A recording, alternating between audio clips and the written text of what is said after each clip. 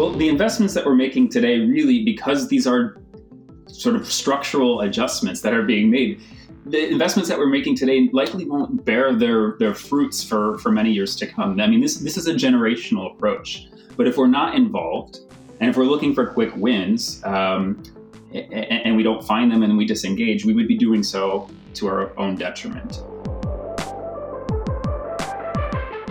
Today on the podcast, we will be discussing the ongoing political, economic, and humanitarian crises stemming from the Northern Triangle.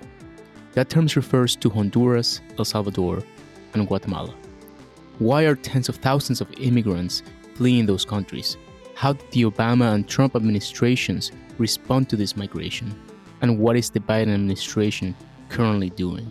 To answer these questions and more, we're joined today by Dr. Paul Angelo. Dr. Angelo is a fellow for Latin American Studies at the Council on Foreign Relations. His work focuses on U.S.-Latin American relations, transnational crime, police reform, and immigration. As a former active duty naval officer, he also has extensive experience in military and government service. We hope you enjoy this episode of the Hopkins Podcast on Foreign Affairs. Thank you for joining us today, Paul. No, it's my pleasure. Thank you for having me. Now, according to U.S. Customs and Border Protection, land border encounters at America's southern border are far outpacing the incoming numbers we saw in 2018, 2019, and 2020. And to me, what seems particular about this is that these higher numbers seem to be fueled by a rising migrants coming from the so-called Northern Triangle. So to start us off, could you explain to our listeners what the Northern Triangle is? And what are the characteristics of the migrants leaving that region? The Northern Triangle refers to the three countries at the northern part of Central America: Guatemala, Honduras, and El Salvador. Other people refer to them as the Central America Three, the CA3. And for much of the past decade, people from these countries have represented the majority of the encounters with irregular migrants at the U.S.-Mexico border. Some of our listeners will recall the child migrant crisis in 2014, when tens of thousands of unaccompanied minors turned themselves in at U.S. border crossings. Many of these individuals were fleeing gang violence and recruitment by Maras, which are the gangs that are particularly active in Honduras and El Salvador. Likewise, over much of the past decade, we were seeing more family units than we had ever seen in previous history. Parents with their children and who were seeking refuge from the scourge of violence that had beset Central America. And this endured throughout the Obama years and into the early Trump years. But the pandemic really changed everything. As borders were closed and there was an overall sense of uncertainty that beset the region, migration dropped in 2020. But the pressure to migrate never went away. In fact, it increased, particularly as the pandemic laid bare the deficiencies in governance, the fragility of public health systems, and the availability of economic opportunities for so many people in Central America. And fiscal year 21 is shaping up to be the largest year of migration in some 20 years. I think it is responding initially to the pent-up demographic pressure after having had closed borders in 2020. But there's no denying that the situation after two back-to-back Category 4, Category 5 hurricanes in Central America in late 2020 are, a significant contributing factor to the uptick in migration that we're seeing.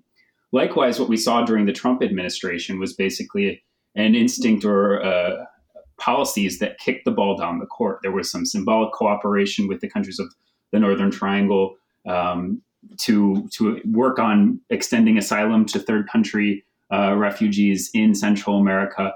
But those policies really didn't keep people from moving. They rather just set them up along the U.S.-Mexico border on the Mexican side of the border. And so now what we're seeing as the U.S. reactivates its immigration system, as it reactivates its asylum system, we're seeing an uptick in people who are seeking to gain access to the United States. As you mentioned, and you brought up the fact that people do not simply pick up their lives and make the treacherous journey from the Northern Triangle through Mexico and into the United States, as you mentioned, such as violence and environmental factors and the pandemic exposing the deficiencies of government. Something has to be driving this.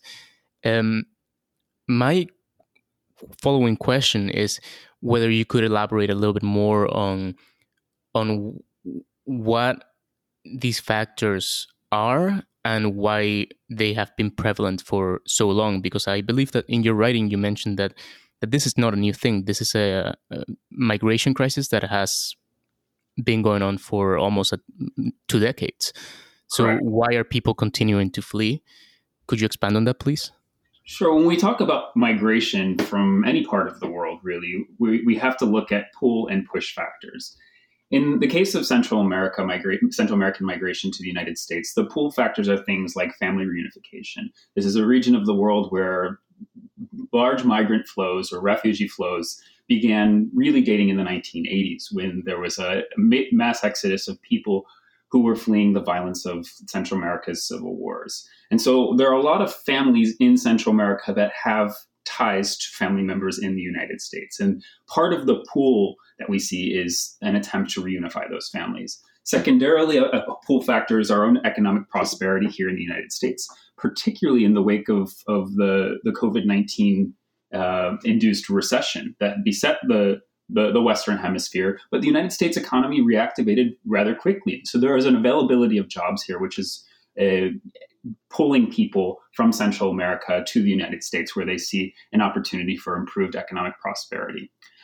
But the push factors, which is sort of what we talk about when we talk about the root causes of migration, or addressing the root causes of migration as a way of reducing the problems that we see at the U.S.-Mexico border, refer to those factors in Central America. And what, I guess what undergirds them all is a real failure of local governments to meet the basic needs of their people, so those countries can thereafter unlock the human potential and the human capital that exists in Central America. And I think one of the major push factors really is the lack of economic opportunities. The countries of the Northern Triangle are severely unequal. They are among the lowest.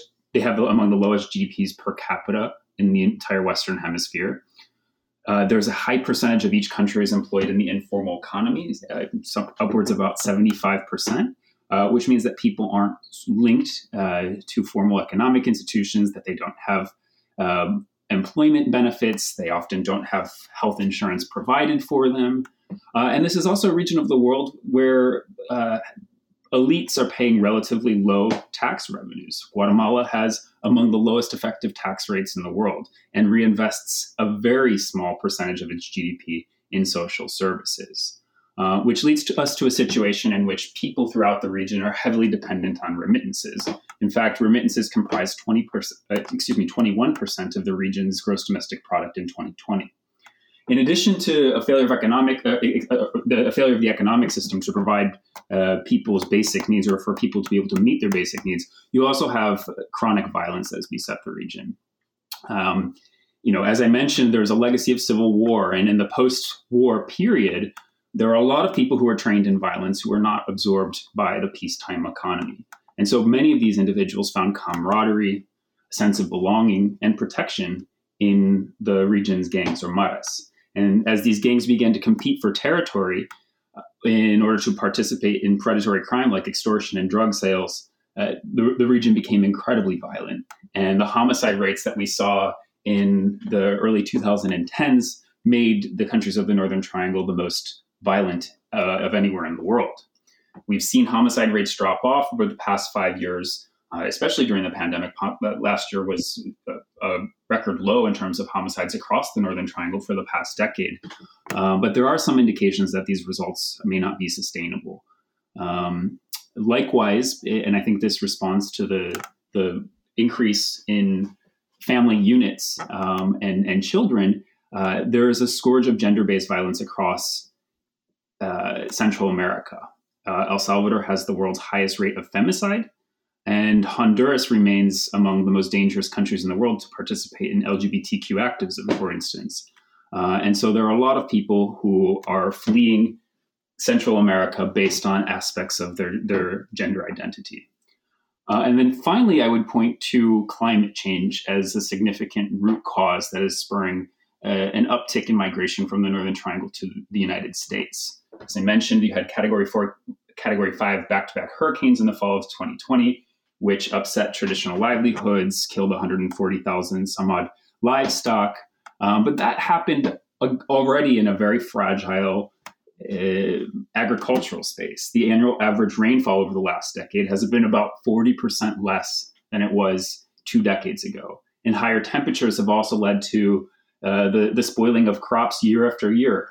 Coffee rust, most notably, put 1.2 million farmers out of work in the Northern Triangle countries between 2012 and 2015. And so, it's against this backdrop of climate change, chronic violence, and a lack of economic opportunities that people are seeking to pick up and try their fates elsewhere. So on the pull side of things, we have the family reunification question. We also have the fact that the United States is economically prosperous and offers a lot of jobs. And on the push side of things, you're saying that there's a lot of violence and that's a legacy of past civil wars and past conflicts. And we have failure of governments and corruption, and of course, gender-based violence and environmental factors more recently. Now, Paul, people living your country is one of the worst socioeconomic problems that a country can have.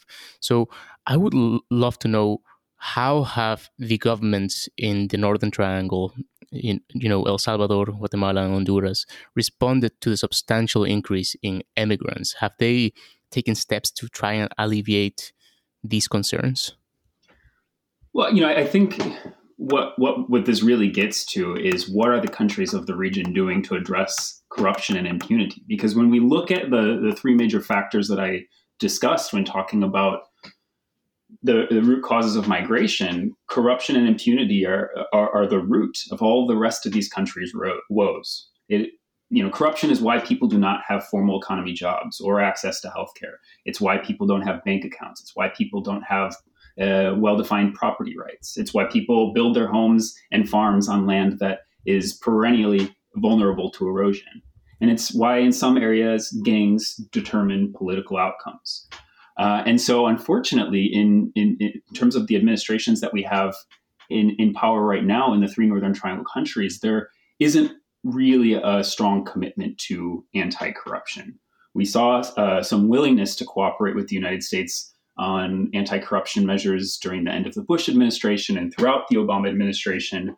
And there were certainly carrots that were provided by the United States government to engage in real anti-corruption work.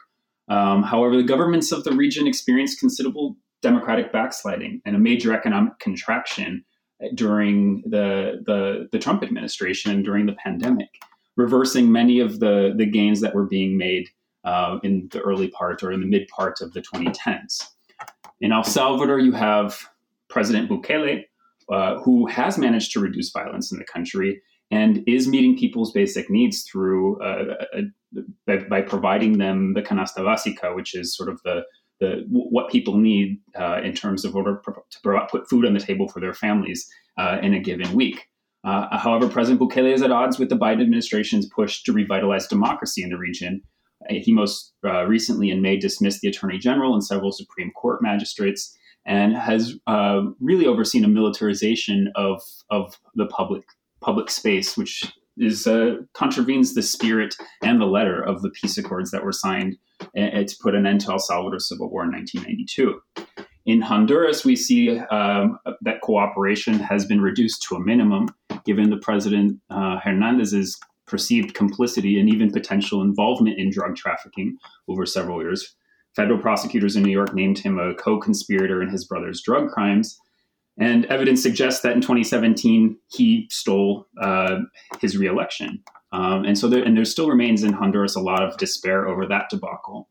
And then in Guatemala, which is the place where Vice President Harris initially visited in order to make inroads on helping address the root causes of migration in the region, we haven't seen the same kind of commitment to anti-corruption that I think the Biden administration was hoping to get out of President Yamate.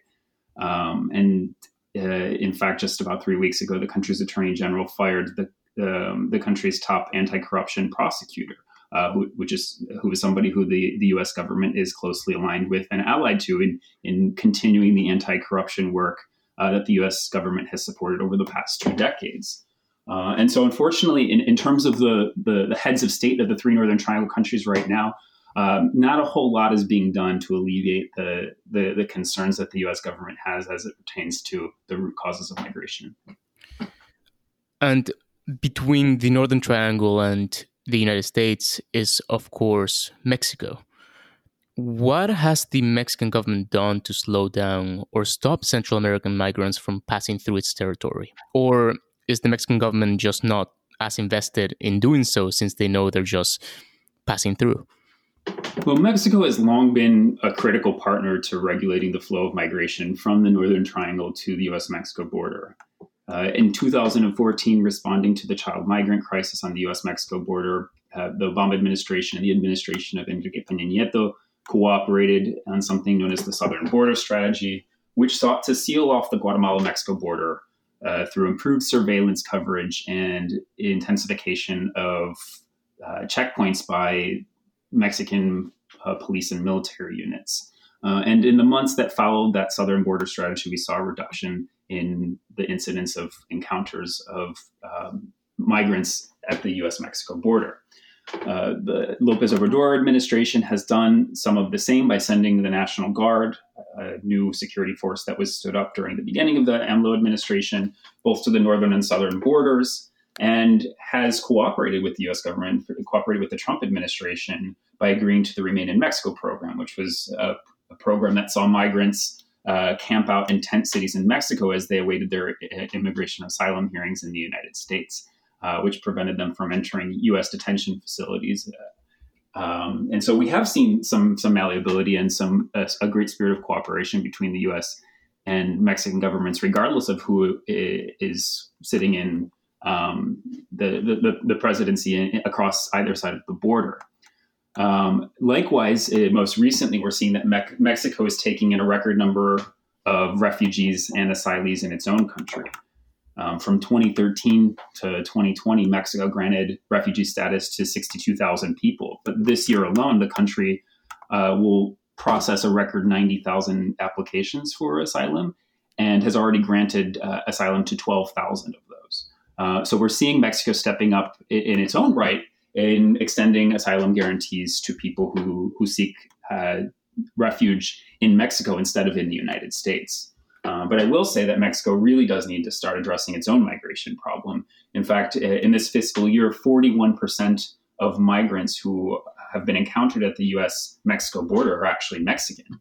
And so that means, getting a handle on Mexico's own problems related to drug violence. The last 2 years have recorded among the highest homicide rates in the history of Mexico. It also means developing the southern part of the country, which is the place from which so many Mexican migrants are leaving due to a lack of employment opportunities and underdevelopment. And it means providing Mexicans, with dignified work that ties them to the formal economy. And those are outstanding challenges that the United States and Mexico will need to work together on in order to resolve. And Paul, now that we have discussed the origins of the Northern Triangle migration crisis, and now that you mentioned briefly what's going on in Mexico as well, I would love to turn our attention to the United States as well, and how this influx of migrants is affecting the United States and how the country has reacted thus far.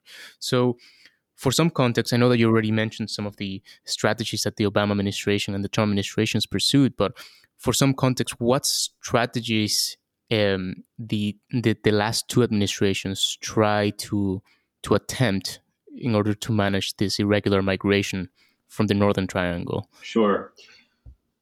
Well, the Obama administration, in response to the child migrant crisis in 2014, reoriented what was previously known as the Central America Regional Security Initiative, CARSI, and was reoriented and rebranded as the Central America Strategy. And this was an effort that was shepherded by then Vice President Joe Biden. And it complemented another effort that was ongoing called the Alliance for Prosperity, which involved the local private sector in Central America, the Inter-American Development Bank, and the U.S. government as a way of stimulating productivity and employment, strengthening democratic institutions, and improving public security. Again, going back to those root causes. And in the period of operation of the Central America Strategy and the Alliance for Prosperity, we did see some improvements in wages across the board. We saw a reduction in unemployment, slight reduction in extreme poverty. And as I mentioned, we did see a steady decline of homicide rates across the Northern Triangle countries. Unfortunately, the pandemic lockdowns and the closed borders and the associated economic recession, which regionally in Latin America, the GDP contraction was about 7.5%, erased many of those initial gains. And I think it remains to be seen how the region will be able to rebound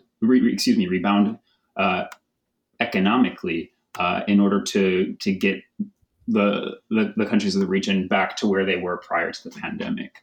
The Obama administration strategy in the region also focused heavily on anti-corruption. As I mentioned, there was work that was being done by two international anti-corruption and anti-impunity commissions, one in Guatemala known as the CICIG, which was a UN-backed anti-corruption and anti-impunity organization that saw more than 400 convictions during its operation, including the conviction of a sitting president and investigations into several other ex-presidents, which demonstrated that during the operation of the CICIG, there was no one in the country that was untouchable. And simultaneously, we saw that through the operation of the CICIG, as it was taking on emblematic cases and seeking to reduce the homicide rate through taking on organized crime in the country, we saw the murder rate was cut in half during the operation of the CICIG. And overall, I think it revealed the extent of organized crime's penetration of the political class in Guatemala. And in terms of a long-term effect, helped develop civil society. And the protest movement that we see in recent weeks over the Attorney General's firing of the anti-corruption prosecutor is a direct result of civil society's mobilization during the CICIG's operation.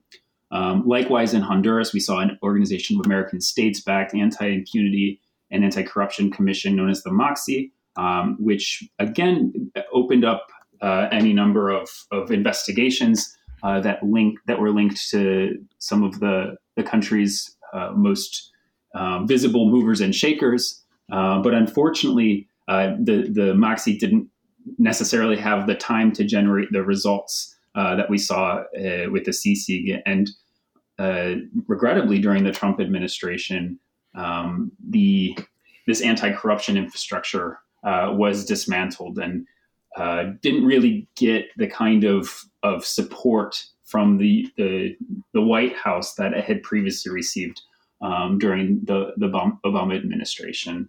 And I say this is regrettable because I do believe that these are often once-in-a-generation opportunities. Once you've dismantled anti-corruption architecture, it's very difficult to resurrect it. And so now, unfortunately, on the anti-corruption front, we're operating from a real position of deficit.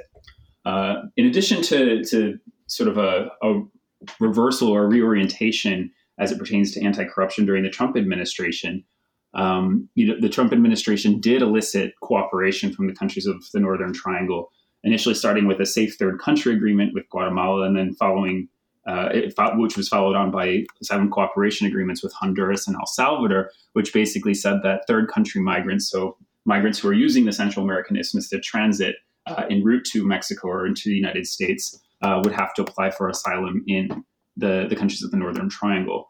This was more symbolic than it was practical. The countries of the Northern Triangle don't have a large capacity or much of a tradition of being places for asylum. Moreover, being among the most dangerous places in the world, it was ridiculous for a country like Guatemala to be considered a safe third country for people who were fleeing persecution or violence in a third country. And so, we saw some limited and at least symbolic cooperation. But nonetheless, unfortunately, the Trump administration did in 2019 freeze all U.S. foreign assistance to the Northern Triangle countries, which had been which had seen a plus up actually during the end of the Obama administration. And some of the programs that were being funded by U.S. assistance really lost their momentum in this moment. And I think right now the Biden administration is scrambling to try to figure out how to resurrect those programs and reassure partners on the ground, particularly in civil society, that the United States is back and that we are committed as a nation to helping the people on the ground in Central America address in a meaningful way the root causes. And that's a great segue to my next question, which is, what has the Biden administration done with regard to this matter thus far? What policies have they rolled back from the Trump administration, and which ones have they continued or brought back from the Obama administration? The Biden administration has essentially attempted to pick up where the Obama administration left off. And in its earliest days of operation, requested $4 billion from Congress, which would be a real plus up from the $750 million secured in the last years of the Obama administration for the Northern Triangle countries. President Biden had initially responded to the migration situation through a series of executive orders, which sought to make our immigration and asylum systems more humane and bring the United States back in line with its international obligations, which it had abandoned during the Trump administration. President Biden raised the refugee cap to 62,500 refugees from a historic low under the Trump administration, extended more guest worker visas to Northern Triangle citizens, and reactivated something known as the Central American Minors Program, which allows vulnerable minors to apply for refugee status in their countries of origin instead of having to make the dangerous trek from Honduras or El Salvador all the way through Mexico and to the U.S. border. The Biden administration has also, in terms of its dispersal of foreign assistance to the countries of the Northern Triangle, has decreed that it will condition its assistance on anti-corruption progress. And so, I mentioned in sort of my initial comments, corruption and impunity are really at the heart of why people are fleeing, and sort of serve as the base woe for all of the other ailments that afflict the Northern Triangle. So it remains to be seen what this conditionality on anti-corruption looks like. But nonetheless, I think we were seeing an initial push to change the terms of the debate toward the anti-corruption space with the publication of the first ever Engel list, which is a list of individuals from the countries of the Northern Triangle who the United States has evidence of their being engaged in acts of public corruption. And so it's applying sanctions, freezing assets, revoking visas for public officials in the Northern Triangle countries who are certainly on the wrong side of the law.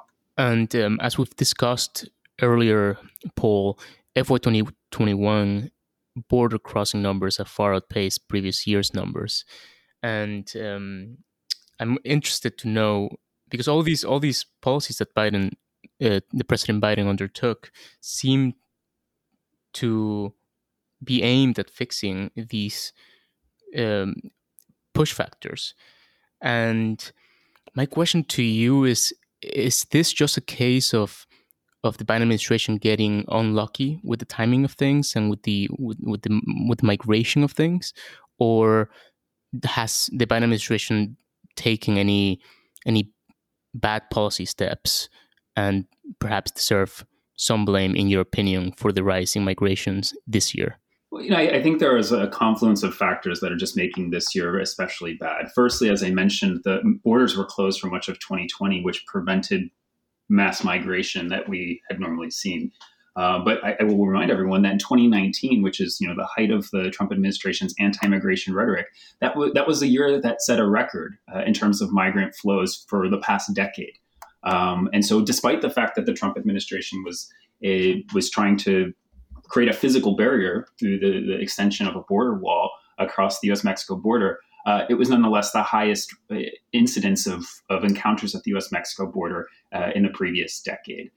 And so, as I mentioned, 2020 was really a time where there was demographic pressure that was continuing to build. And as the borders reopened in late 2020, and then with the back-to-back hurricanes in Central America, And then with the Biden administration's reactivation of an asylum system that had, for the most part, been shuttered for the previous year and a half, it was only natural that we were going to see an uptick, or at least a resumption of the migrant flows that we had seen in 2019. Something else that's worth mentioning is the incidence of recidivism among migrants. In terms of actual encounters at the border, we're sort of on pace for where we were in 2019, just a little bit higher, about 50,000. In terms of individual migrants, we're seeing about 50,000 more individual migrants at this point in the year by comparison to 2019. But the incidence of recidivism, or people who are attempting to cross the border multiple times, has increased dramatically. For the month of July, the recidivism rate was at 27%. That means that 27% of the people who were apprehended at the border had, at some point in the previous year, attempted to cross the border. And that's significantly higher than it was in previous years. And part of that is responding to something known as Title 42, which is a public health measure that was implemented during the Trump administration as a way of preventing people from coming across the United States in response to the COVID-19 pandemic. And so instead of detaining somebody and putting them in a U.S. detention facility for several weeks or months before repatriating them, Title 42 basically just sends that individual back across the border. And knowing that many of these individuals as well, an increasing percentage of them are Mexican, it basically creates an incentive for people to try again and again to cross the border. And so this is why we're seeing such a high incidence of encounters at the border this year by comparison to previous years. And to start wrapping up the podcast, Paul, as you mentioned, CARSI and the Alliance for Prosperity initiatives seem to have done a good job at improving wages, lowering homicide rates, raising slightly employment in the region before the pandemic, of course. Are there, aside from perhaps doubling down on these initiatives, are there other policies, in your opinion, that the United States should be pursuing now to alleviate the situation that we haven't discussed and perhaps are not being undertaken at the moment? Well, I think that there were some things that we were doing during the Obama administration. I worked during 2015, 2016 at the U.S. Embassy in Tegucigalpa in Honduras. And one of the programs that I was associated with was something known as the place-based strategy, which was an anti-crime and basically a crime prevention program that we were implementing in the most dangerous neighborhoods of Tegucigalpa, San Pedro Sula, San Salvador, Guatemala City. And they were really bearing fruit in some of the neighborhoods we were working, which were the most dangerous neighborhoods where had the highest homicide rates. We saw reductions of homicides in just 2 years by over 60%. They were really bearing fruit. Unfortunately, that momentum was largely lost in 2019 when the Trump administration froze U.S. foreign assistance to those programs. And so I think going back to what was working, is a good place for the Biden administration to start. I would also say, however, there's room to improve our strategy. During the best years of U.S. foreign assistance to Central America during the Obama administration, the the agricultural space was largely left out of the equation. We saw, less than 15% of funds for the Northern Triangle countries went to agricultural space. And what we know in terms of migration flows is typically before people leave cities, they will have already left a rural part of the country. And so I think the U.S. government has a great opportunity now to help make rural communities, more resilient in the face of climate change. And so engaging rural communities and urban communities alike is an opportunity or a silver lining that we have in terms of the way that the United States can implement a meaningful strategy going forward. And then finally, I would just say that Vice President Harris's instinct to surge U.S. private sector investment in the region is the right one. In the absence of a real commitment of the local private sector to hire more, to provide benefits, to bring people formally on the payroll, which we haven't seen for decades, or even during the Alliance for Prosperity, we didn't see a real commitment to formalizing work in much of Central America. I think it's important to increase the share of multinational employers in this space as a way of helping tie people to the formal economy. And so I think that there are some strategies that have worked, or some strategies that remain unexplored in terms of U.S. policy, where there really are opportunities for improvement. And Paul, before we go, I want to know, what do the futures of the Northern Triangle countries look like to you? Especially because we have had this crisis for almost 2 decades, as you have written. And so how do we make sure that this next round of investment fixes the problem, and so that we don't have to be dealing with this 20 years from now? How can we bring results as well? Well, the investments that we're making today, really, because these are sort of structural adjustments that are being made, the investments that we're making today likely won't bear their fruits for many years to come. I mean, this is a generational approach. But if we're not involved, and if we're looking for quick wins, and we don't find them and we disengage, we would be doing so to our own detriment. In my estimation, U.S. assistance to the Northern Triangle countries is non-optional. And we're seeing the effects right now of the Trump administration's decision to disengage and halt aid in 2019. In Central America, and particularly in the Northern Triangle countries, the United States is an essential but insufficient actor. And ultimately, whether the Northern Triangle countries trend the way of Venezuela or Nicaragua, which are authoritarian systems with very high poverty rates, and again, a massive exodus of people due to the lack of ability of people to meet their basic needs, or they trend in the way of Costa Rica and Chile, which are two of the country's most democratic and prosperous nations, I think that will depend not just on the United States, but will depend on the Central Americans themselves. However, in order to unlock their human potential and to stimulate the kind of activism that is going to get real results across the board, you have to help people meet their basic needs. And this is a space where the United States can and should be helpful. Well, Paul, thank you very much for joining us on the podcast today. It's my pleasure. Thank you for having me. Thank you very much for listening to this episode of the Hopkins Podcast on Foreign Affairs. We hope you enjoyed it. We would like to say thank you to the International Studies Program at Johns Hopkins University and the SNF Agora Institute at Johns Hopkins University for making this episode possible. Remember to follow us on social media at Hopkins POFA on Twitter, Instagram, and Facebook for the latest and greatest of Hopkins POFA content. Hit follow on Spotify, subscribe on iTunes, and leave a rating. We'll see you next time.